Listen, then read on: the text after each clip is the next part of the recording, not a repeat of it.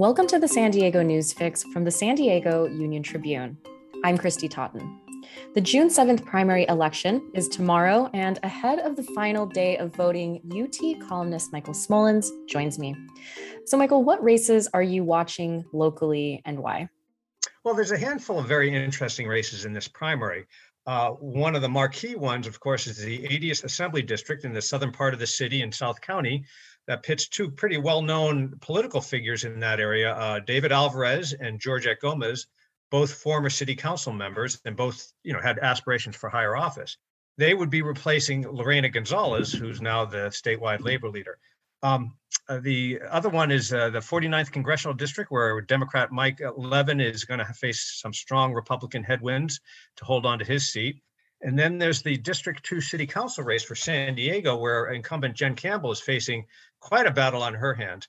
And last, but certainly not least, the mayor's race in Chula Vista is very interesting. It's an open seat, a few council members, and one former congressional candidate who's made a name for himself region-wide. Let's go down that list and talk about the details. So for the 80th Assembly District, Georgette Gomez against David Alvarez. They're both Democrats. They both seem kind of similar. What distinguishes them from one another? Well, they have been very similar throughout their histories. They both were sort of grassroots Democrats from the communities, made it to city council, were really loved by the progressive Democrats, the progressive wing of the Democratic Party. However, things have changed a little bit. It's become this different kind of Democratic split, whereas Georgette Gomez is really sort of the labor candidate and a lot of the progressives in the party. David Alvarez is getting a lot of his backing from business interests, not just in San Diego, but statewide. Their core issues on, the social issues, guns and things like that, they still are in sync. But I think you're finding some differences on, business and even some policing issues to distinguish themselves. So it's going to be a pretty high profile race. Okay, tell me more about the 49th Congressional District.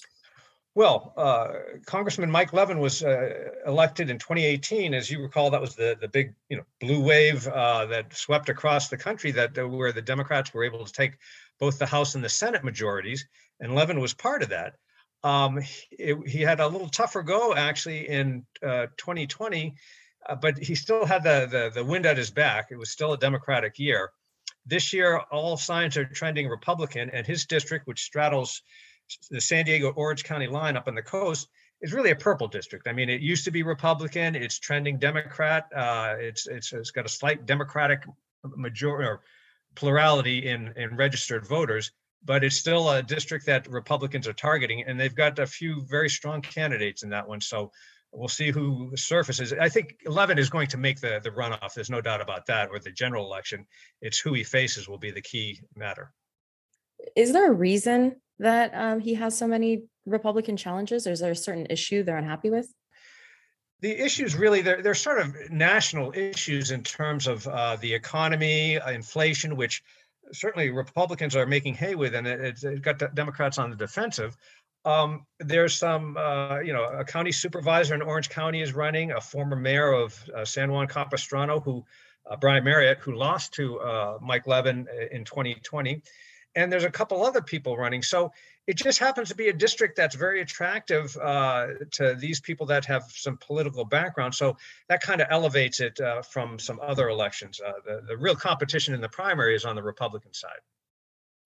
Okay, now San Diego City Council District 2, this is currently held by Jen Campbell, who faced a recall last year and survived it. What's going on in that district? Well, Jen Campbell, as we know, did face a recall. She was able to nip that in the bud pretty quickly, but it was indicative that there's some disgruntled constituents in her district that aren't happy with her on a number of fronts. A key one is she pushed forth and got through legislation or an ordinance to restrict short-term vacation rentals. As you know, that's been a hugely controversial thing throughout San Diego, but particularly in the coastal areas. And a lot of her constituents didn't think it was restricted enough. A lot of them don't want any, which might be a little pie in the sky. But so that was a big part of the recall effort. And that's what a lot of people are running against her on as we speak. The other thing is that she also was one of the authors of the ballot measure to lift the height limit in the Midway district where the sports arena is, another hugely controversial thing. both these things, a lot of people think are good ideas, but they are controversial within the district. So she's got some strong opponents against her, including Lori Saldana, who is a former assembly member and a very high-profile Democrat. And Saldana has, a lot of support in the progressive wing of the Democratic Party.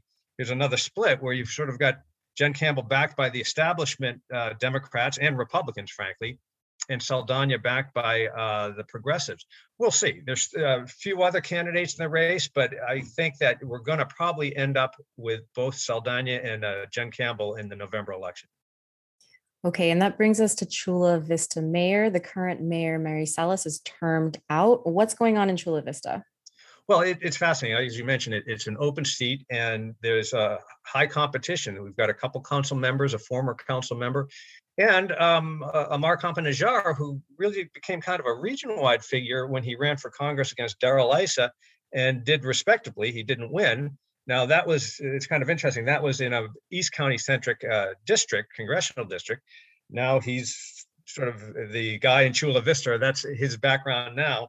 But that doesn't seem to be bothering too many people there. So it's anybody's guess who's going to emerge from that. But it's going to be a pretty interesting Tuesday night primary and certainly an interesting November election.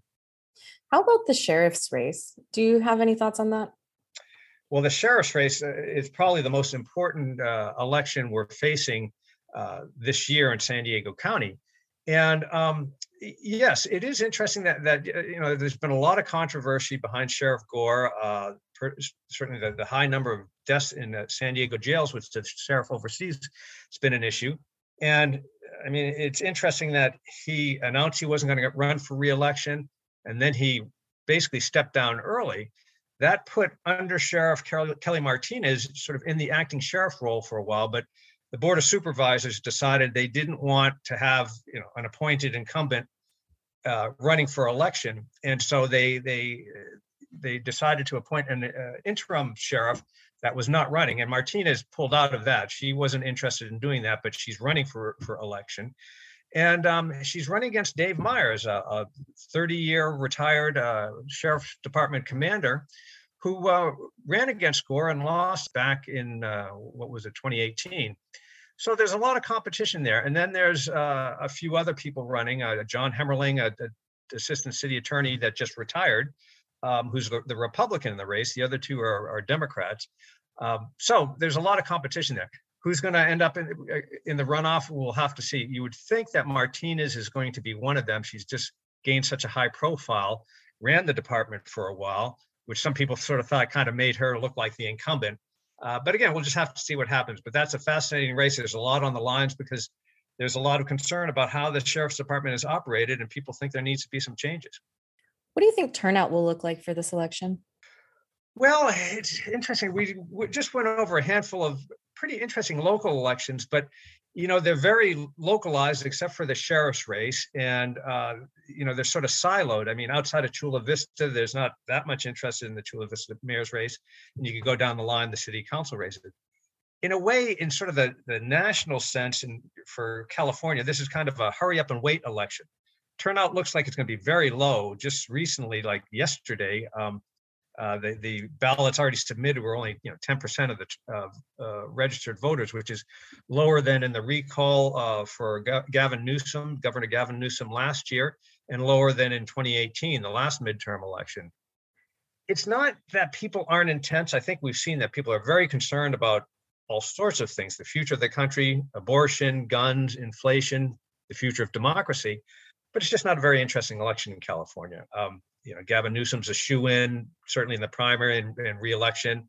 Appointed Senator Alex Padilla is in the same boat. So you don't have that top of the ticket interest where they just have some very unknown mostly and underfunded candidates. By contrast, you can look at like Georgia, primary turnout went through the roof because there were very competitive races. A lot was on the line there. So I think what I'm getting at here is that a lot of this is being pointed towards November. You'll see just a whole different atmosphere and attitude in November because there's just a lot on the line. I mean, basically the primary sets up who's going to run in November, and we know in a lot of cases the incumbents are already going to be there. So it just is kind of a snoozer for a lot of people. And that could be an issue for some candidates who need a little better turnout, and a low turnout might hurt them. Michael, anything else you'd like to add? No, I think we covered a lot of ground. It's like I said, there's a lot going on for such a low key election, but maybe we'll talk after the dust settles and see where we're at and who won. Yeah, I would love to, and I look forward to following along tomorrow. Michael Smolens is the political columnist at the UT. Michael, thank you. Thank you.